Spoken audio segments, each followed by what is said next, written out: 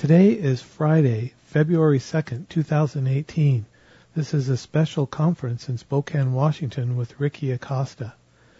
Tonight's the message emphasis will be for the young working saints.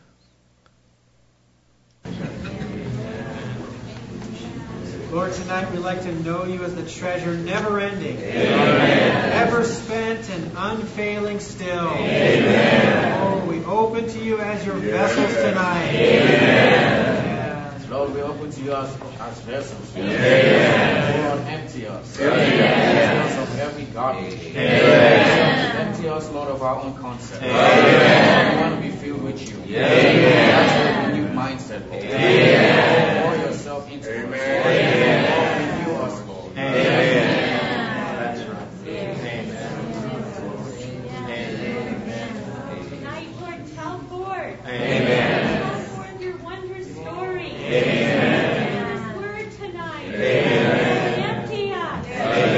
Be filled with you. That's right.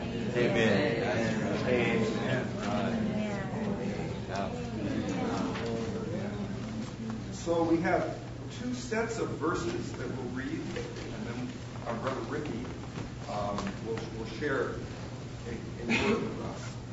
The first set of verses is from 2 Timothy, and it will be chapter 1, verses 6 and 14.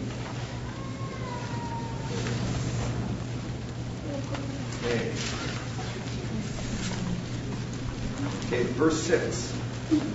For which cause I remind you to fan into flame the gift of God which is in you through the laying on of my hands. 14. Guard the good deposit through the Holy Spirit who dwells in us. Now let's go to 2 Peter, and we'll read chapter 1, verses 12 and 13.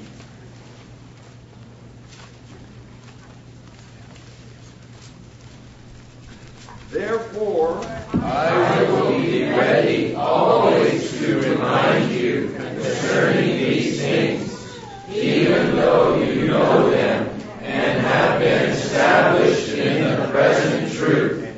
And I consider it right, as long as I am in this tabernacle, to stir you up by a reminder.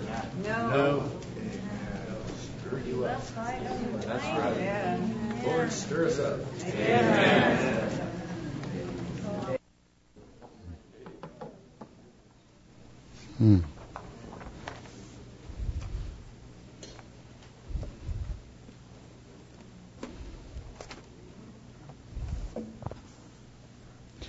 Well, it certainly is a pleasure to be with you all this evening and this weekend. I know that the majority of you don't know me. We do foolish things by standing here and opening our mouth, because the more we talk, the more people do know us. But you'll have your chance later. We'll see how many take the opportunity for that. But maybe we'll get to know each other a little bit over the weekend.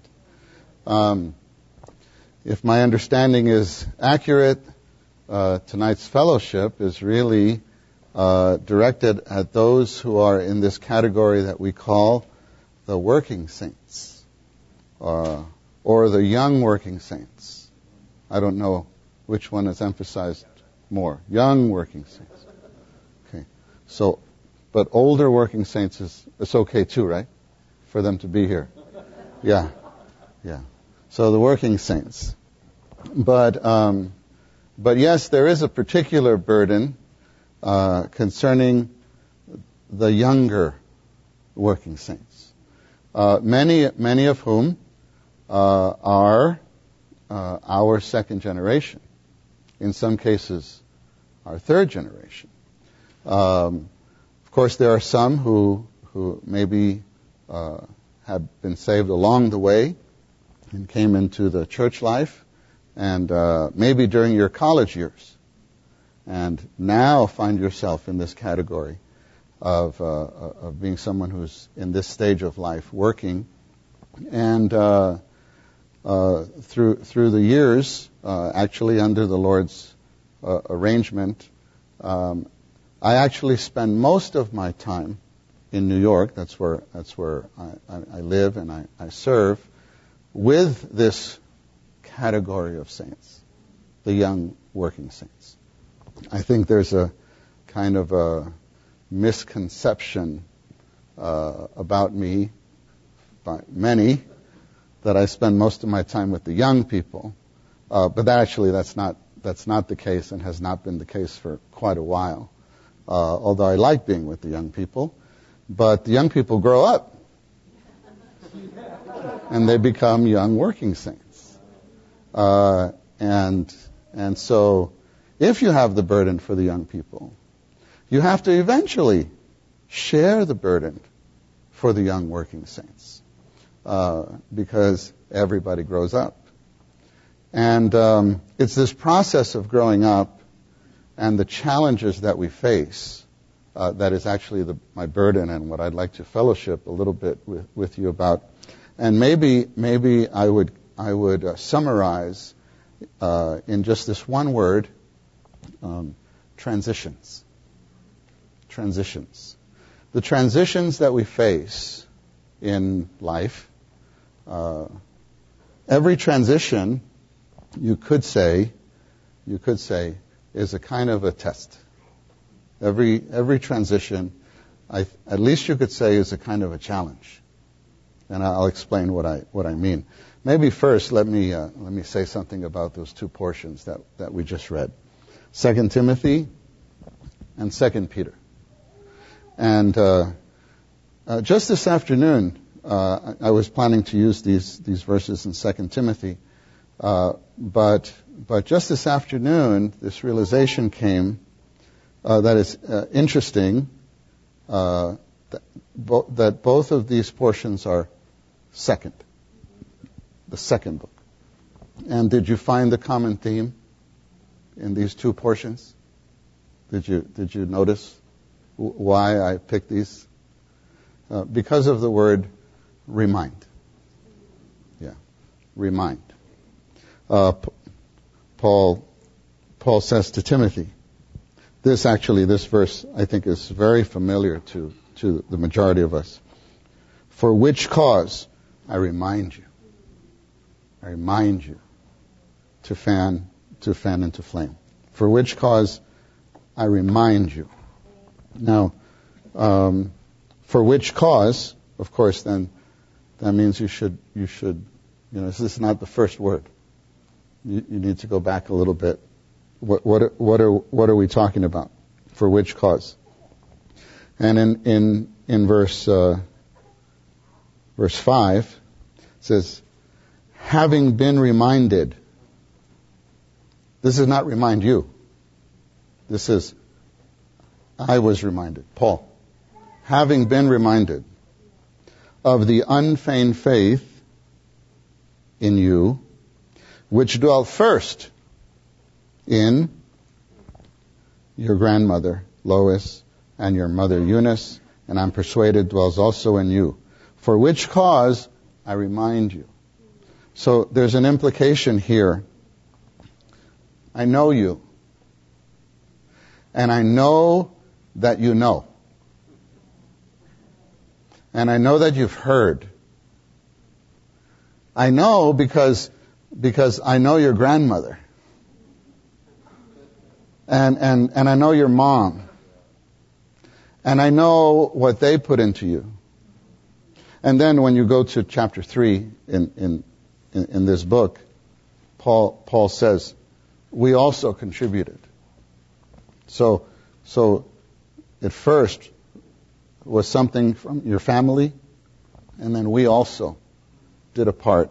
And there in chapter 3, Paul is telling Timothy, don't forget the patterns that are in front of you, and don't forget from which ones you learned.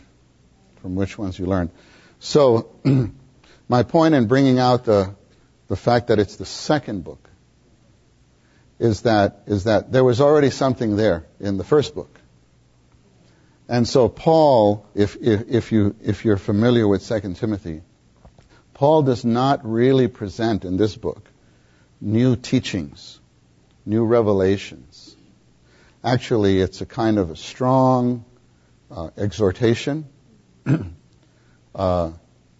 Remember and guard. Guard. That's verse 14. Guard the good deposit. Guard the deposit that is in you. And again, if you're familiar with 2 Timothy, one particular thing about this book is that it's actually Paul's final book.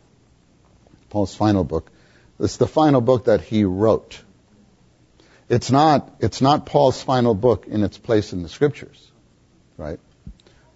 Hebrews is, and so there after Timothy there's Titus and Philemon. For sure, Philemon, and we know he wrote these books, and Hebrews we believe he wrote Hebrews.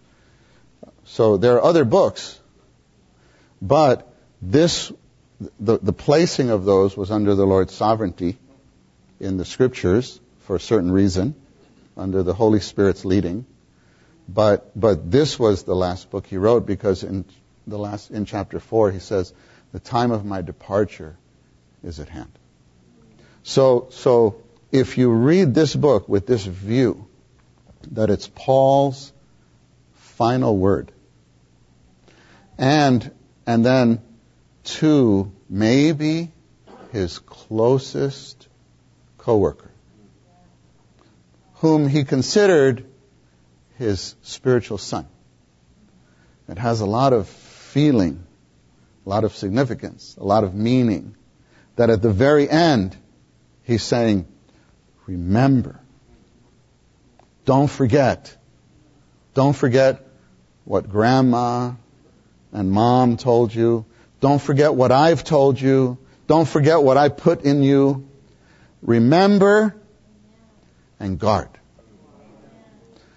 And so, for this category of saints that we're targeting tonight in our fellowship, to a great extent, I feel you certainly don't need me to come to teach you something new, because you've heard so much.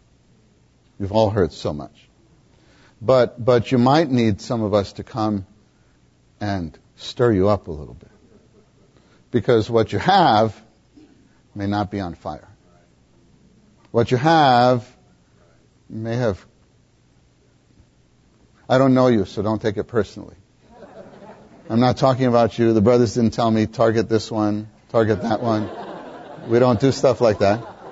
So don't... I'm going to give examples tonight, and none of them are about you, but I hope you take them all if they fit. Yeah. Because... we know human nature a little bit.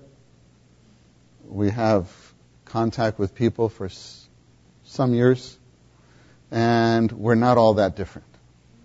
We're not all that different. But the second book of Peter, to me, is very, very interesting. This is what I found interesting this afternoon. The second book, the last book, Peter's talking about, I just want to remind you. I just want to remind you. You know, Peter's books are written to the saints, yes, in general, but specifically to suffering saints who were in the dispersion. And his words, verses 12 and 13, I think they are. Yeah. Therefore, I will be ready always to remind you concerning these things, even though you know them. Even though you know them. And have been established in the present truth. You know them and you're established. But I still like to remind you. I still like to remind you.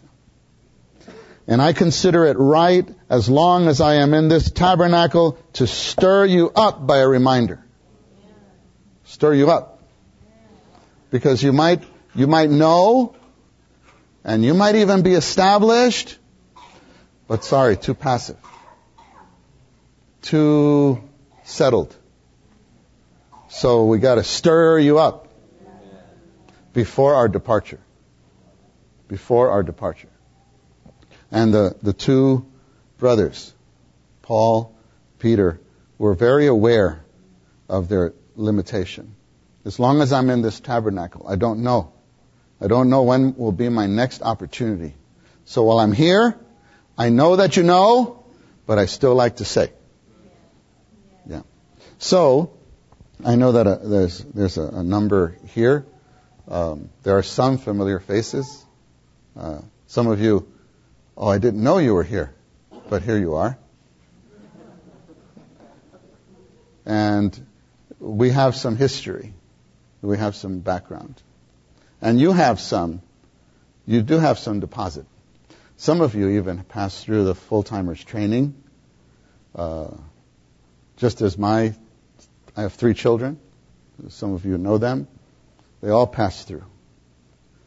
But I know that they still need a reminder. Every now and again. Every now and again. They need our stirring up, and then we need to remind you to do your own fanning. To fan into flame. Yeah.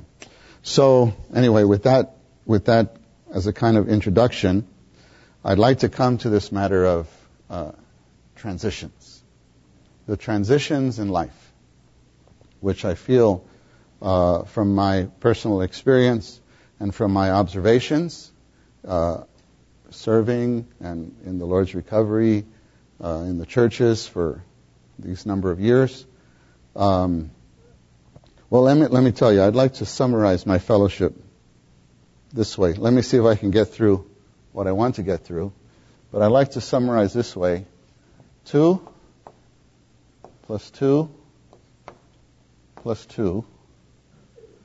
And then 3, 4, 3. You don't know what this is. Even you know many things, but you don't know what this is. Yeah. But actually, everything here, you already know. So I'm going to remind you, though. I'm going to remind you. Okay, so leave that there for a moment. Yeah. Don't try to figure it out. You can't figure it out. Can't figure it out. Transitions. You know, in human life, we face transitions. Even a child will face transitions. First big transition is going to, kindergarten, or maybe pre-K. And it's a transition for mommy and for the child. Sometimes the mommy has a more difficult time transitioning than the child. But sometimes the child is, they hang on and so on. Then I don't know if it's a big transition here, because in many parts of the country it's not. The transition from elementary school to junior high school, middle school, what do you call it here? Middle? Or both, okay. So, but I found that in many parts of the country, the kids from different schools all funnel into one school, and not that much change. And where I am, pretty much like that. But high school, and I do know, again, I don't know your situation, but in many parts of the country, from the junior high, pretty much everyone goes to the same high school. Okay, it's not like that in New York City. I went to what's called a magnet school, and I commuted an hour and 15 minutes to my high school one way. And many of our kids do that by subway, by bus and subway. And so it causes our kids to grow up fast. Yeah. And sometimes to become what we call a little streetwise. And you kind of need a little bit of that, but not too much. But anyway, it's a transition. It's a big transition. Then going to college, or graduating high school, either working, or some going to the military. Still the majority of people go to college. But then it depends. How much of a transition is it? It depends. Because you might live at home and go to the community college. Is it called community or junior here? Community college. But living at home. So it's a transition, but the transition softened a little bit. Yeah. But if you go to the other end of the state or the other end of the country, then you have a new living arrangement. You're meeting new people. If you're in the church life, you have a new church life, if you choose. If you choose. And we found that right there, we lose quite a number. Quite a number. And then do you live in the dorms? Do you live in a brother's house or a sister's house? Anyway, whatever it is, transition. And a new city. And depending on the size, I mean, if you are born and raised in either Pullman, Spokane, or this area, and then you go to New York City for college, I tell you, transition. Yeah. But not just from here. If you come from Chicago, it's a transition. New York is kind of its own beast. It's its own. It really is. You go from Los Angeles, you go to New York. You agree with that? Yeah. No, when you know, sometimes the parents take a trip with their kids to go, you know, when they're in their senior year or maybe end of junior year to check out schools. So they come to check out schools. I tell them, don't come here. Don't come here. Don't think of coming here unless you are very clear that God is leading you. Because this city will just swallow you. So we don't recruit. We don't recruit for the church life in New York. We don't. And even your mature young person in their 20s coming for a career, I still have a concern. I still in my heart really feel, please don't come here. If you do, you must know God is leading you to come here, because you will face challenges and tests, which I'm going to very soon get into those details. But anyway, going to university, the style of teaching is different than when you're in high school.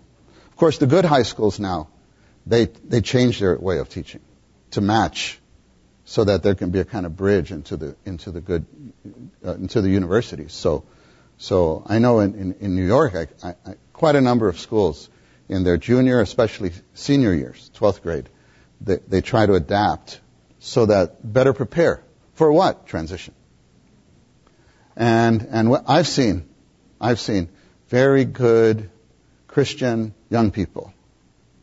When they go to university, things change. Their pursuit of the Lord is dampened. Their heart for the church life is quenched. I've seen that because they didn't face the transition well. They didn't face the transition well. Then, graduation from high school, university. Whether it's, of course, some go to the full-timers training. That's a transition. You know, many of our young people have a problem with that. It's a change. It's a change. But I tell you, even you go to the training doesn't last forever, and then you end up transition. And that's a kind of test. It tests what you know, and it tests this. It tests, do you know how to apply what you know? Can you apply what you know? Then, okay, work. Oh, I remember I worked as an accountant in a big international firm. And I wouldn't say I was overwhelmed, but I was somewhat surprised by how great a transition work life was, as opposed to being in school. The schedule, in school, you know. I know we have a number of university students. You know. Of course, I have to be careful because there's professors here too. But you know, I don't feel like going to class. Who takes it? Do you take attendance? You do. Once every 2 weeks. Did you hear that? Did you hear that? If you're in this class, if you can plan it right, then yeah. But it's get the notes. Now lots of lectures they're online. You just get around it. When I was in undergrad, there were two brothers, and we'd take turns. We'd take turns. Give me the notes. You give me the notes. Give me the notes. You give me the notes. But you can't do that for work. You can't do that for work. That people have a hard time with that transition, with the accountability, with the responsibility. And it's the same every day. It's the same every day, depending on your job. Some jobs are, and you need to probably, if you don't like that, you need to find a job that's not the same every day. You have to get what matches you, the way God created you. But my point is, it's a transition, and it takes a little while to adjust. Marriage. Oh, marriage. We could just have another meeting on that one word. But it's a big transition. And I feel like many young people, even believers, even our own, underestimate how great a transition marriage life is. Like you're living with another person. And it's not the same as a roommate. It's not. With the roommate, you can get your way. It's different. It's different. You don't have to tell your roommate where you're going. It's not like that when you're married. It's different. It's just different. And we've seen good young people. Oh, they invite us to their wedding meetings. I even perform marriages. And they said all the right things. Actually, honestly, I don't know if I should say this. Maybe I won't say this. Yeah, I don't know you well enough yet. I don't get excited about going to weddings in the church life. I'm happy. Oh, praise the Lord. Lord, yeah. But they all say the same thing. They all say the same thing. Oh, we want to consecrate Christ in the church, open home. Yeah. So I'd like to know, and you should do that. Do that. I won't be there, but do that. Say that. And mean it. And I do not question the genuineness of that consecration. But always I'm thinking, how will it be 3 years later? How will it be when you buy your first house? How will it be when you have your first child? Will that consecration withstand that transition? And the reason I have that question is because there's a lot of testimonies, a lot of experiences, a lot of observations throughout the years. And the answer is no. That the consecration's weakened through the Lord's blessing. Can you imagine? Lord blesses you with such a sister or such a brother in the Lord to run the race with. And in all the weddings, 1 chases 1,000, 2 puts 10,000, and that's really true. But we don't always see it. We don't always see it. Sometimes one chases 1,000, this one chases 1,000. You put them together, and they don't chase anybody. And not because of problems. It's because they love each other. And they replaced the Lord's place with each other. And now they have their house. Another blessing! Actually, maybe not a blessing. Maybe a curse. And then that adorable first child that becomes everything to this couple. And that's a blessing. But you didn't pass the test. You know, I had this fellowship with my son and with my dear daughter-in-law. The week before, I have a son, daughter. Actually, with the three of them, with my three kids. The week before they got married, I told them, don't do that. Don't be that way. You're going to say all the things. And I amend that. But don't allow your fire to be quenched. I told them. Actually, I had fellowship with each of them separately. And then together. Don't let that fire be quenched. I won't let it be quenched. You can't have a family like that. So, but the reason is because of the history. Because of transitions. There's a change. And even a change that is issues from the Lord's blessing. Can you imagine? From the Lord's blessing. And that would take you further away from the Lord? How could that be? I'm reminded of the case in, I think is it Luke 17? With the 10 Samaritan lepers. Do you know this story? The 10 Samaritan lepers. And they see Jesus at a distance. And they call out to him, Son of David. And he says, go, show yourself to the priest. So maybe at a distance, so you're, as a leper, you're supposed to call out to the people, right? Unclean, unclean. So, Tade, maybe from there, stand up, come, walk in a little bit. Maybe from there. Son of David, Son of David. And he says, go show yourself to the priest. So they all 10 go and show themselves to the priest. And on the way, have you ever thought about that walk? Imagine the 10 of them are going, oh, he said, maybe, I don't know what they're expecting. Maybe the priest is going to heal us. Because he didn't say, be clean. So, maybe the priest, I don't know. Do you think it's true? And wait. And then, what about me? They all got healed on the way. Then what happened?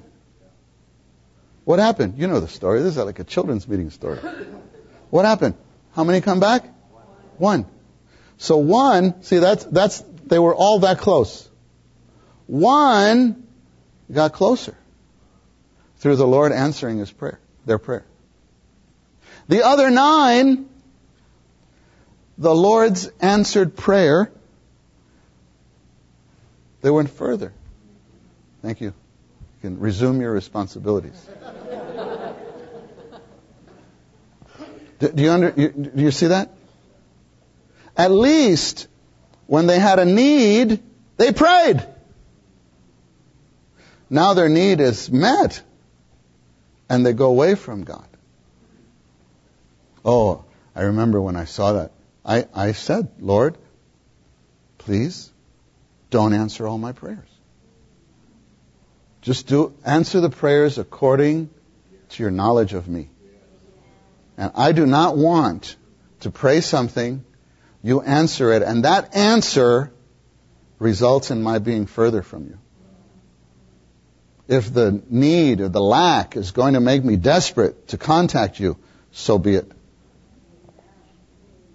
So you see, saints, all these crossroads in our life. So, okay, let's come here. 2:2:2. This is Matthew 7. Matthew 7. Maybe you could turn to that with me. Matthew 7. verses 24 through 29.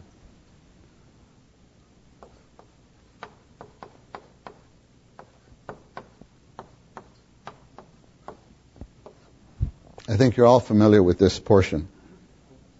You know this portion? We have a children's meeting song. The wise man built his house upon the rock. The wise man built his... Yeah. The wise man built house upon the rock, and the...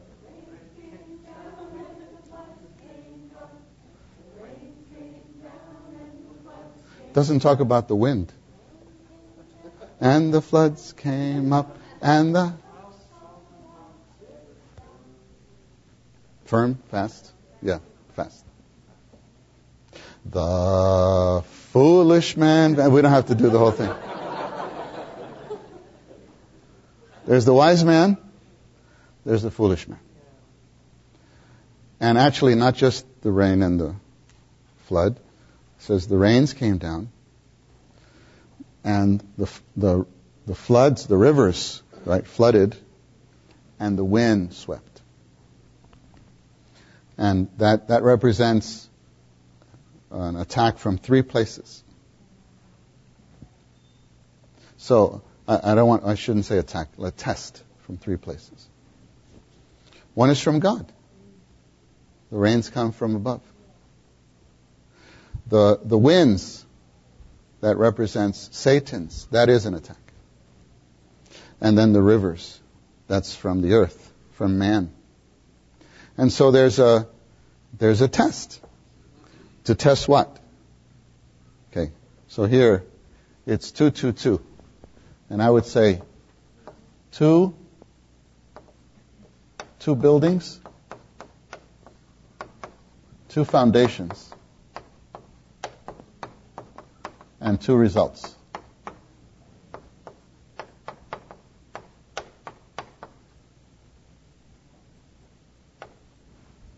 Sorry.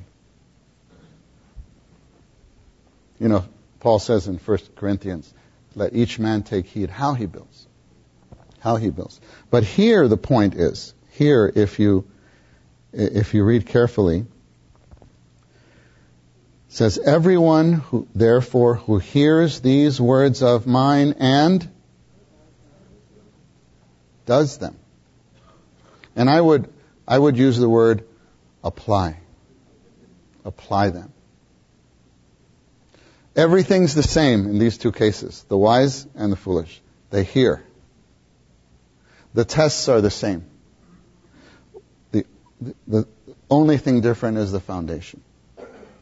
And the foundation is determined by whether or not you apply what you hear. What do you do it? Do you do it? Oh, I don't know how long you've been saved. I don't know how many meetings you've been to. We were at a high schoolers conference or retreat not that long ago, and I figured out before sharing how many meetings a typical high schooler would be in 6 years with us. If they go to one church meeting, one young people's meeting, and then all the conferences. And I figured out, I forgot the number, it's something like 800 or 900. 800 or 900 messages that they would hear by the time they finish high school. And depending how long your true school is and how many conferences and meetings you go to, or at least meetings that you're in, 800 or 900 meetings. Yeah. But the test will come from above, from Satan, and from man. And the test comes to the high schoolers. I think we're talking to them tomorrow, right? Yes. It's broader than high school tomorrow, right? Young people. Whoever that is. But you know, the high schoolers, one test is mommy. You come home from the meeting, and you're going to your room, and she says, you know, Mark, you didn't throw out the garbage. Ma, I was in the meeting. You didn't pass the test. I was in the meeting. What? Fine. Next week I won't go to the meeting.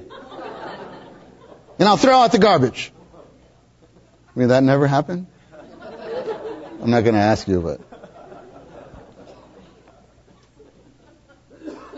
Well, I didn't even want to go to the meeting. What, it's a test. You have received maybe 800 messages, but there's no foundation. Or there is a foundation. It's just sand. And one little test just, And it's not that different than getting married and then having a baby. A test will come. And yes, that little darling is everything to the family at the beginning, especially the first one. Oh, how many? Two. What were their names again? Annalyn and Zachary. I met them both today. Annalyn and Zachary. Yeah, Annalyn. I got cheeks waiting for me. Yeah, but anyway, and yeah, they have to be taken care of. Yes, but they, in a sense, they have to be treated as if they're the center. We'll talk about this tomorrow night with the parents. We have to love them as if they're first, but they have to learn they're not first. This house revolves around God's economy. And many who are in this category, young parents, you were raised that way. And you were happy. You were raised that way and you were blessed. How could you not continue that legacy?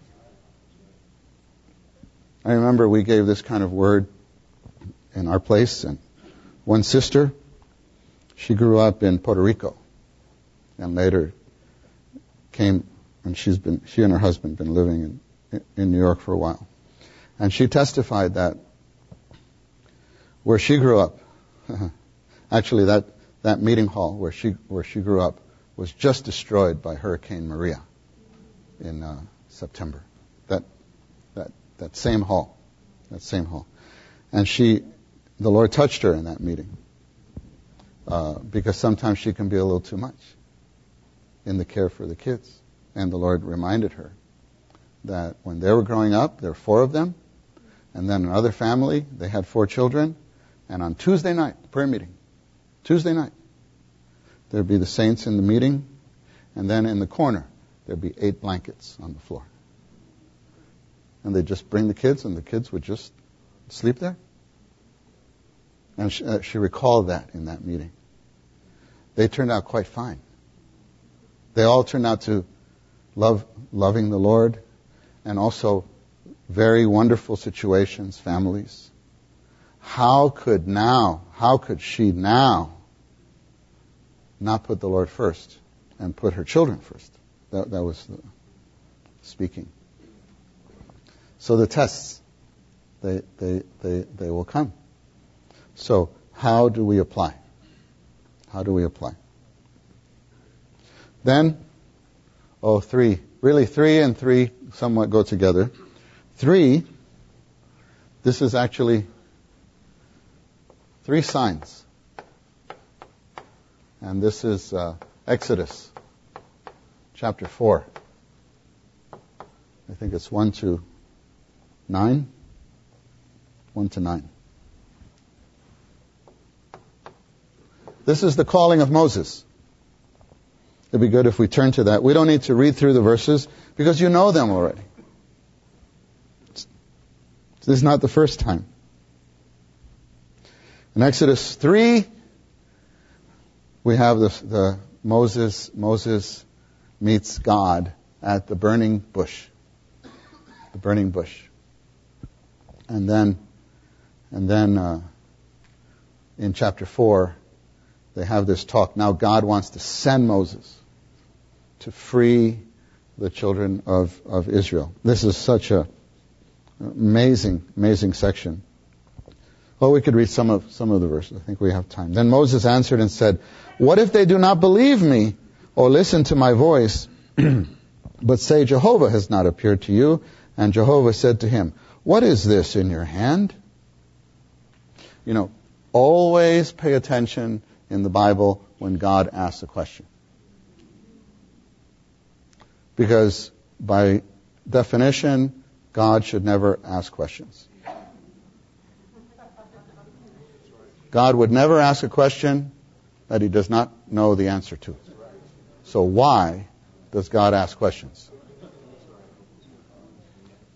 First question, where? Genesis 3. Where are you? Do you think? Adam? Eve? Wait, I made two of them. No. It was for whose benefit? For Adam. Second question. Where's your brother? In the next chapter. He asked Cain. Did God really not know? No, of course not. He knew. So when God asks, "What's that in your hand?" Actually, he knows more than you. He's going to show you something. So he says, of course, a staff. Staff. Now Moses was a shepherd.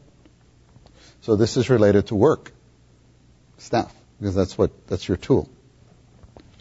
And he said, throw it on the ground. And you know, right? He threw it on the ground, and it became a serpent. The word became is important in this story. Because there are 3 signs. And each of the signs, something becomes something. And God is trying to show Moses the real nature of 3 things. And I find, saints, applying this, if you apply these 3 things, you will pass the transitions very well. And so, it became a serpent, and Moses recoiled from it. Can you picture this? Have you pictured this? He has the staff, and he throws it on the ground. It becomes a snake. Very interesting word. Recoil. You know, recoil is like, ooh! He recoiled. Like he ran away. Oh, very interesting. He was holding a serpent. And he didn't know it. That's the point. Something was hidden in this staff that maybe, most likely, I don't know for a fact, but I imagine, I'm about 100% correct, every now and then, he would just kind of lean, don't you think?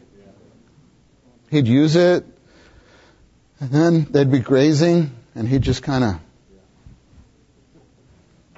And then to realize, I've been leaning, finding comfort in a serpent. That's what he was trying to show him. And then Jehovah says, stretch out your hand and take it by its tail. Wrong. Wrong way. Not the way to deal with a serpent. But that's what God said. So of course he takes it and it becomes a staff again. And that staff led Israel out of Egypt. That same serpent-saturated staff, when used properly, becomes liberation for God's people. So, there's something here. There's something here. So, let's apply. What is that? That firstly should be, I think, applied to our profession. To something in our daily life. If you're a student, then that's your schooling now. Later it will be your profession. But it could also apply to family. Anything you lean on related to your daily life, be careful. Because something's hidden there. Something's hidden there. And just knowing that, just having that realization, you'll be able to pass the tests that come. If not, then we'll get bitten. We'll be bitten, and there'll be the repercussions of that. Then the second, verse 6. Jehovah further said to him, now put your hand in your bosom. And he put his hand in his bosom. I believe in the Life Study message here, when Brother Lee gave this message, he said, maybe Moses thought he'll find a diamond. Put my hand in my bosom. Oh. And leprosy again. Leprosy comes up. So what does that show? I think this is easy. That's showing, what is your heart filled with? So he put his hand in. Because before touching his heart, his hand was fine. Now you touch your heart, and it's leprous, which is always a symbol of sin. Symbol of sin. So what is this? This is not knowing Satan. This is knowing yourself. And realizing what I am. What I am. So it's to realize, Lord, I need you because of what I am. And we shouldn't allow our knowledge about the Lord, even our years of reading in the ministry, even being constituted, we shouldn't allow that to cause us to be self-confident. We always have to realize, if you put me in the right situation, which is really the wrong situation, sin is still there. Just like what the Lord told Cain. Sin is at the door. So always crouching there. Always crouching. So we always have to realize, just because I've done well doesn't mean I will do well. So every day we need to say, Lord, I give myself to you. If you have a family, say, Lord, I give my family to you. I give my children to you. I give my situation to you. I give this job to you. I give this new apartment, this new house to you. Thank you. But Lord, please keep me. Please keep me. And you can find this feeling in the Lord's Prayer.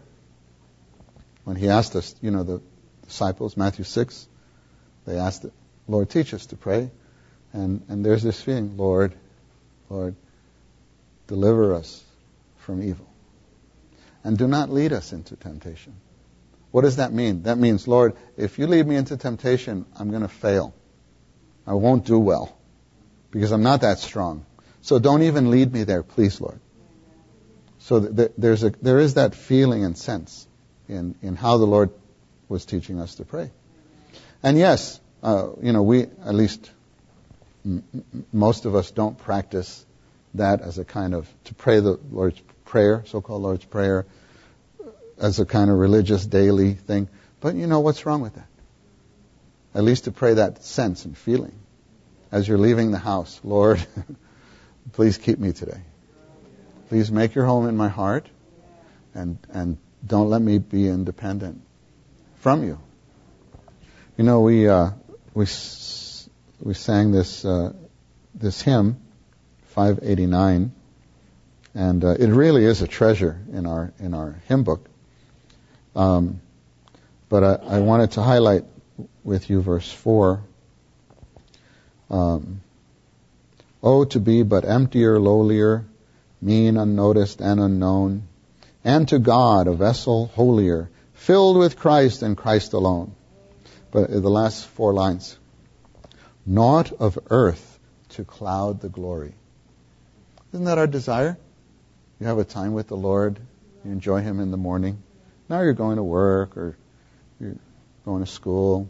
You don't want anything of earth to cloud the Lord's expression here. Naught of self, the light to dim. And we don't want that. As the day goes on, we get darker and darker. But isn't that the case often? Our light dims. Why? Because of the things around us. We don't know how to ward off the worldly influences. We need to learn. We need to apply. Telling forth his wondrous story, emptied to be filled with him. So the staff becomes a serpent, the hand becomes leprous. Of course, there's the healing when you obey the Lord's voice, because he said, put it back in. Right? So there's the healing. The third, in the last two verses, and if they do not believe you or heed the first sign, then they may believe the next sign. And if they will not believe even these two signs or listen to your voice, then you shall take some of the water of the river, pour it on the ground, and the water that you take out of the river will become blood upon the ground. And this is not something he did there. He says, when you go back, do this sign, because the river refers to the Nile. And so what is this? Of course, actually, I learned since I've been here a little bit of the history of Spokane and its connection to the river, right? Is it the Spokane River? Yeah. Well, New York is the same, and actually the settlers everywhere nearly the same. In Western civilization, everything by water, right? You need the water. So in Egypt, the Nile is the source of life, and so what this means is that yes, that it drives everything, but be careful, because actually it's death. It's not water. It's death. So we have to be careful of all the entertainments, all the things that keep us going. Yeah, you know, Paul says in 1 Corinthians 7, use the world, but don't abuse it. Use it, but don't abuse it. Also in 1 Corinthians 9, there are these axioms. You know, I will not, all things are lawful, but I will not be brought under the power of anything. That's a good principle. It's a good principle. Yeah, many things you can do. There are no rules like that in the New Testament church. But be careful, because it is very easy to be brought under the power of the things. Sports is like that very much. Sports and anything competitive, it just sucks you into it, and then you just end up in death. And we don't want that.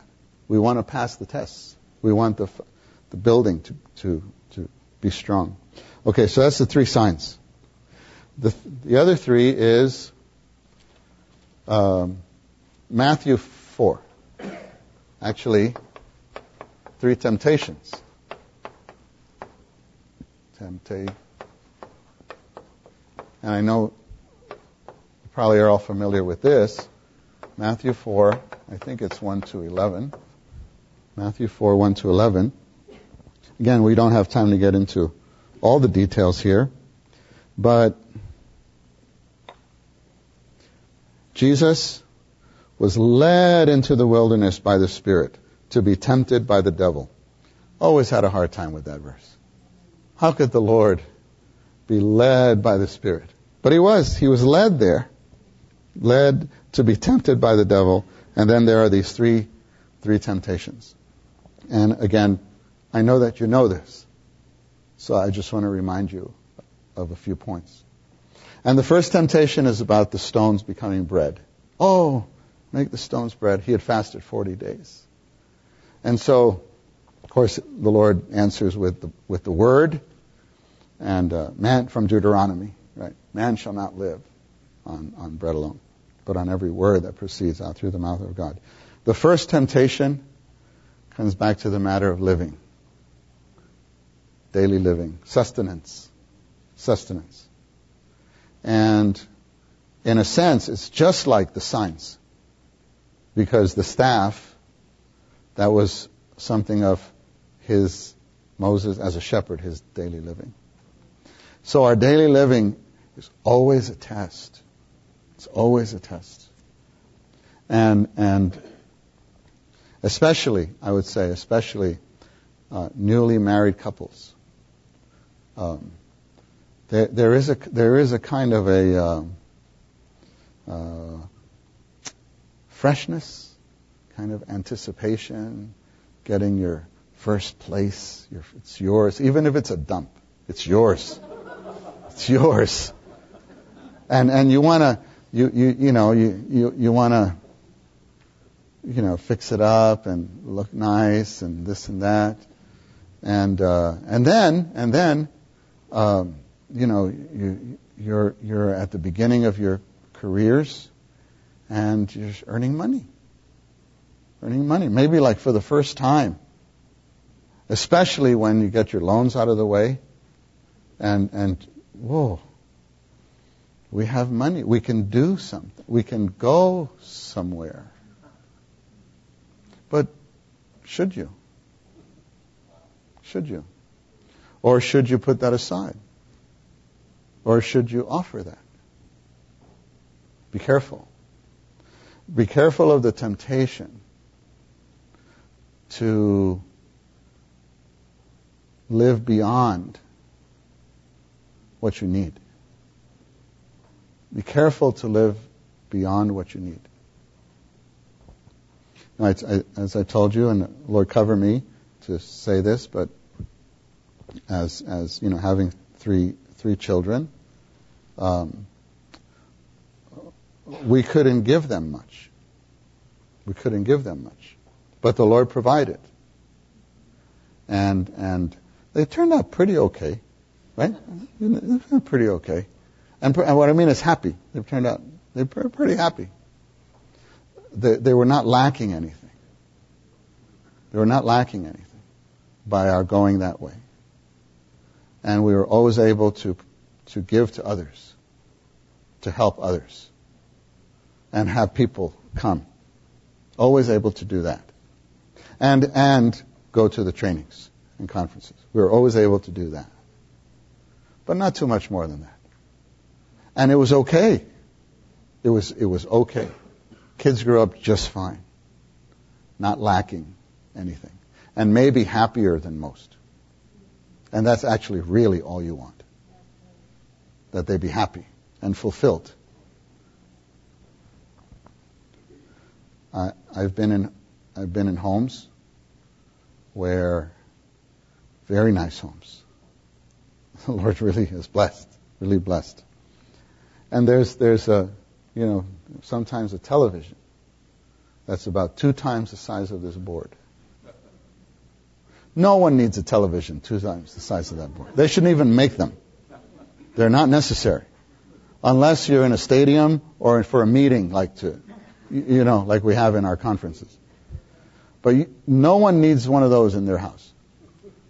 Where, when you're playing football, you feel like, oh, careful. Because, it looks so... When I went there, I thought, oh,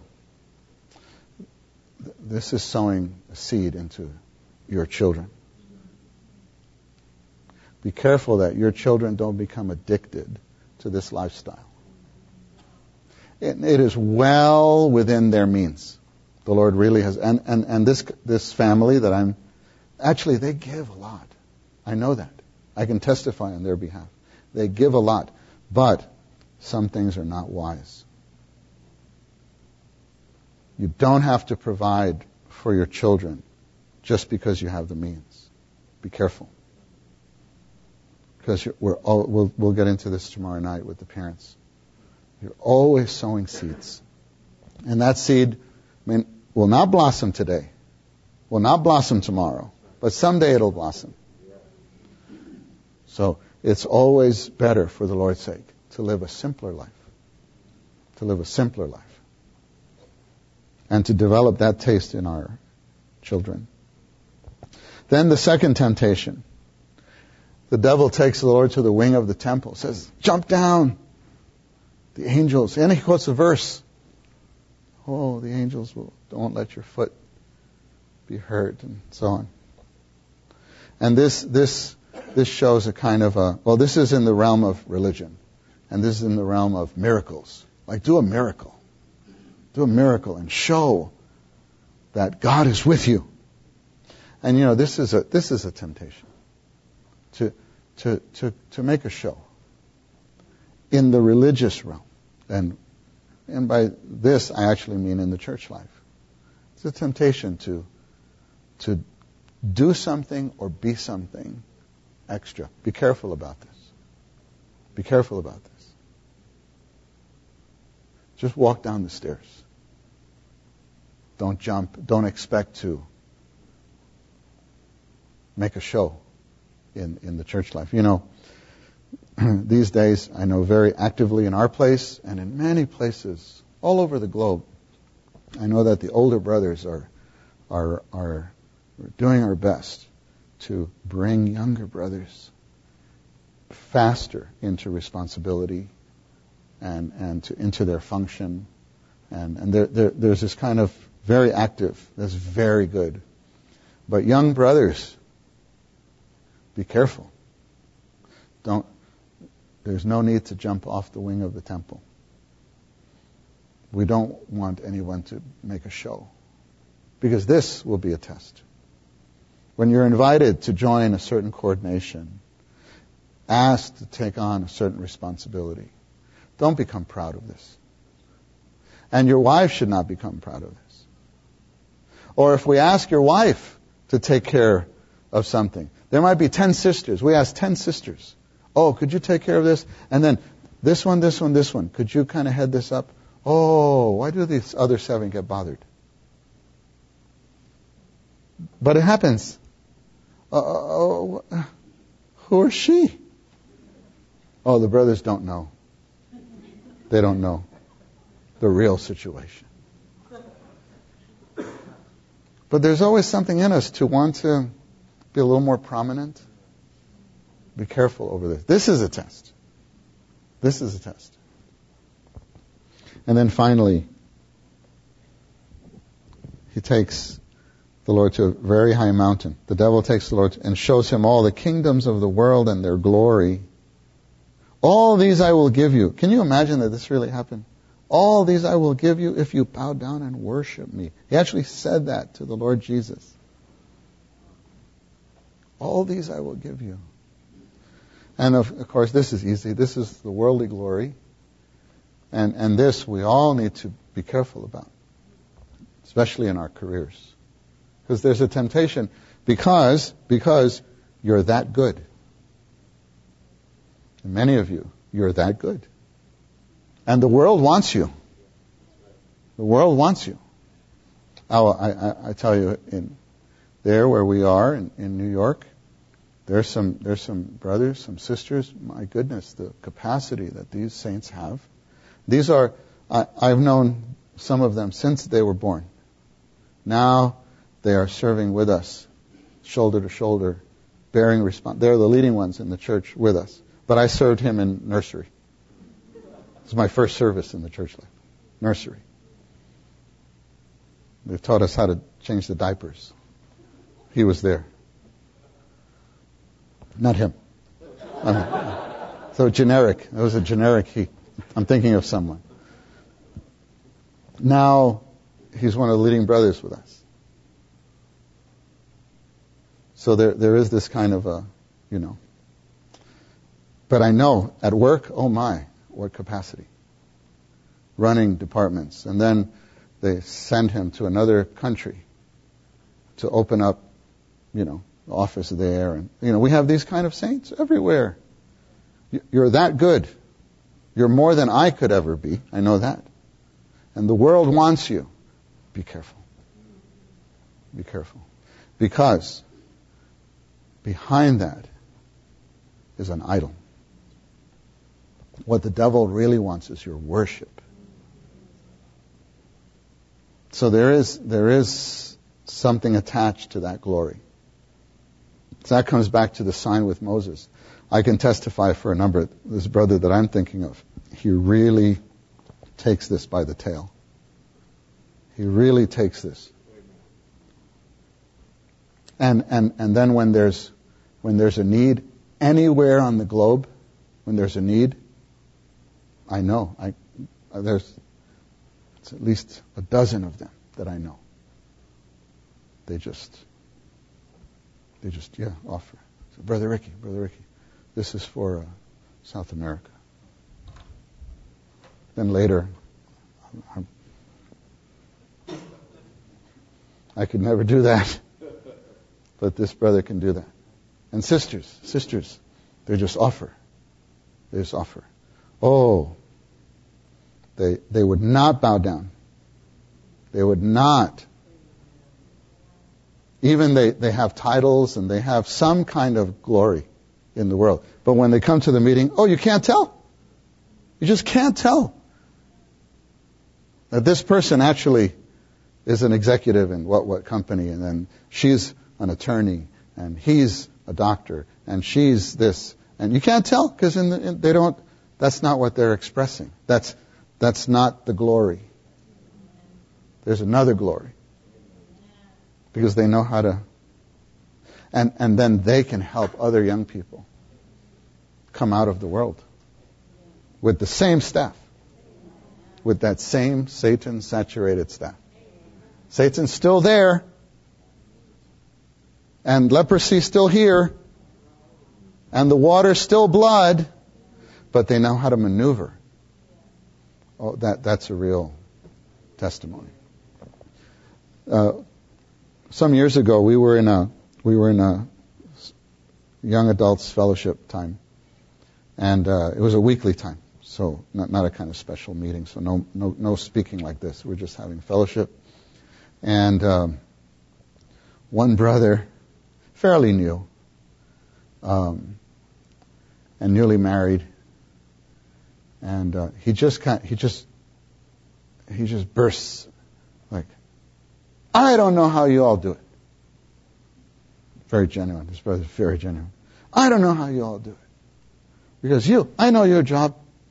And I know what you do. And you can do that at work. And you work longer hours. And you have more responsibility than I do. But when you come here, you just minister Christ. How do you do that? I just sit here and think of money. And he's, he can't leave it. Can't leave it. He was actually a trader in a financial services company. And the rest of the meeting, about 45 minutes, all the saints just answering the brother's question.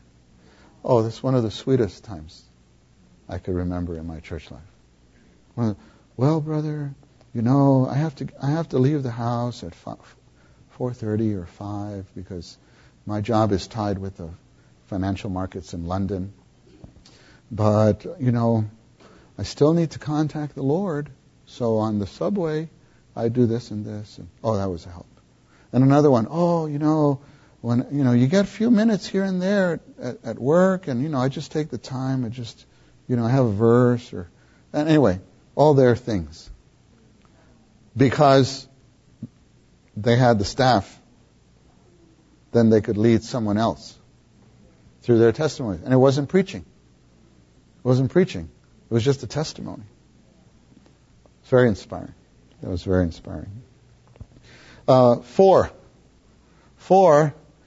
is, this one you surely know. 4 types of ground. This is Matthew 13.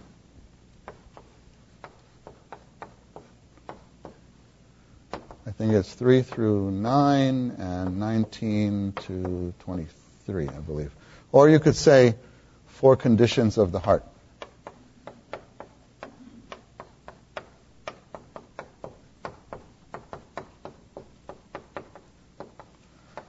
And this surely I don't have to explain. I think you all know this. The sower goes out to sow and finds. There's the wayside, which is hardened by the traffic of the world. And on the edge. Don't allow yourself to be on the edge of the church life. Get in the middle of the church life. But that's what happens to many of our working saints. They, little by little, they start here, and little by little, because of their responsibility, time, demands, and you end up there. It's risky there on the edge. Be in the middle. Then there's the rocky, stony places where there's not the depth of earth. Then there's the thorny ground. The thorns grow, and you know what the thorns are in Matthew, Mark, and Luke. If you put all the cases together, it's the deceitfulness of riches, right? There's the lust for other things. There's the anxieties of life. And, sorry, but a faithful word, have to say it, sisters. For the most part, women get more anxious than men. Not 100%. Not 100%. There's some anxious men, anxious brothers. But wives tend, because they're so practical, tend to get more anxious. And the brothers are, it'll be okay. It'll be okay. And she's, how can you say it'll be okay? And it's like, amen. No, we don't need to talk about this now. We don't talk about how we're supposed to. Sisters, the thorns choke the word. Then the fourth ground is the good soil. I would just like to say something about the rocky place. No depth of earth. No depth of earth. I think on Lord's Day we're scheduled to have fellowship on personal fellowship with the Lord. From my observation, in many places, many different backgrounds, many different age groups, this is a great concern, that our times with the Lord are not sufficient to allow for the roots to go down, for us to have what it says in Matthew, depth of earth. And we all have rocks. We all have stones. We all have hindrances. The key is to have the fellowship with the Lord that allows Him to expose and to deal with those things. And He will do that. He will be faithful to do that if we give Him the opportunity. But we have morning revival. And you could have morning revival very regularly for years and never change. And actually, you do change. The rock gets bigger. So we need to learn. And so for this, we need to tell the Lord, make my heart the good soil. Make my heart the good soil. So saints, we need to guard our hearts. We need to guard our hearts, and all the time turn back and allow the Lord to renew our love for Him. Renew our love for Him. We should really do this daily. Yeah, but we'll talk more on the Lord's Day. The final three. And this is 3, and I don't even know if this is a word, but I'm making it a word. 3 budgetings. 3 budgeting. Budget's a word, budgeting is a word. I'm just not sure budgetings is a word, but it is tonight. We need to budget our finances, our time,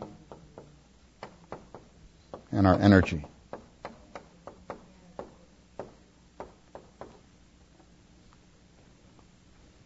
And I do hope that especially all the families, all the young families, budget your finances. Always give. And always seek to increase your giving. You know, we don't talk a lot about this. Somewhat awkward for local brothers to bring this up. But I would encourage you. You have to start with 10%. don't ask me if it's 10% of gross or net. Just 10%. And then next year, how about make it 12%? As the Lord prospers you. You know, that's what it says in the New Testament. That you give as the Lord prospers you. And some, the Lord prospers you, but you're still giving 10%. And you have more to spend on your children, or your house, or other things. As the Lord prospers you, you should give more. And maybe consider staying the same with your living. Keep the standard of living. And then just give more. Make it 20%. Why not? We know brothers that give 50, that give 90. The Lord graces them that way. But we should budget. We should budget. And we should budget our time. Of course, we should budget the Lord's Day. Of course. We should budget the group meeting. And we should budget time to help others, to visit, to go see others. That should be in our budget. This principle is eternally established. It is better to give than to receive.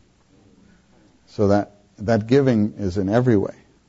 If you give certainly give your money, but you can give your time, and you can give your energy to visit people every, Thursday night, Lord's Day evening. Maybe it's every 2 weeks, because you have the children and it's not that convenient. Or do it Saturday afternoon. But budget time. And then budget your energy. And you find, as you get older, there's less energy. But you need to budget it. You need to budget. If you know there's a need for the Lord, then don't expend your energy on frivolous things the night before or the week before. We have to store up. So even the way we use this body, right? It says in 1 Corinthians, therefore glorify God in your body. And Romans says present your body. But present your body has a lot to do with energy and time. So these things merge. That's what I have for you for tonight.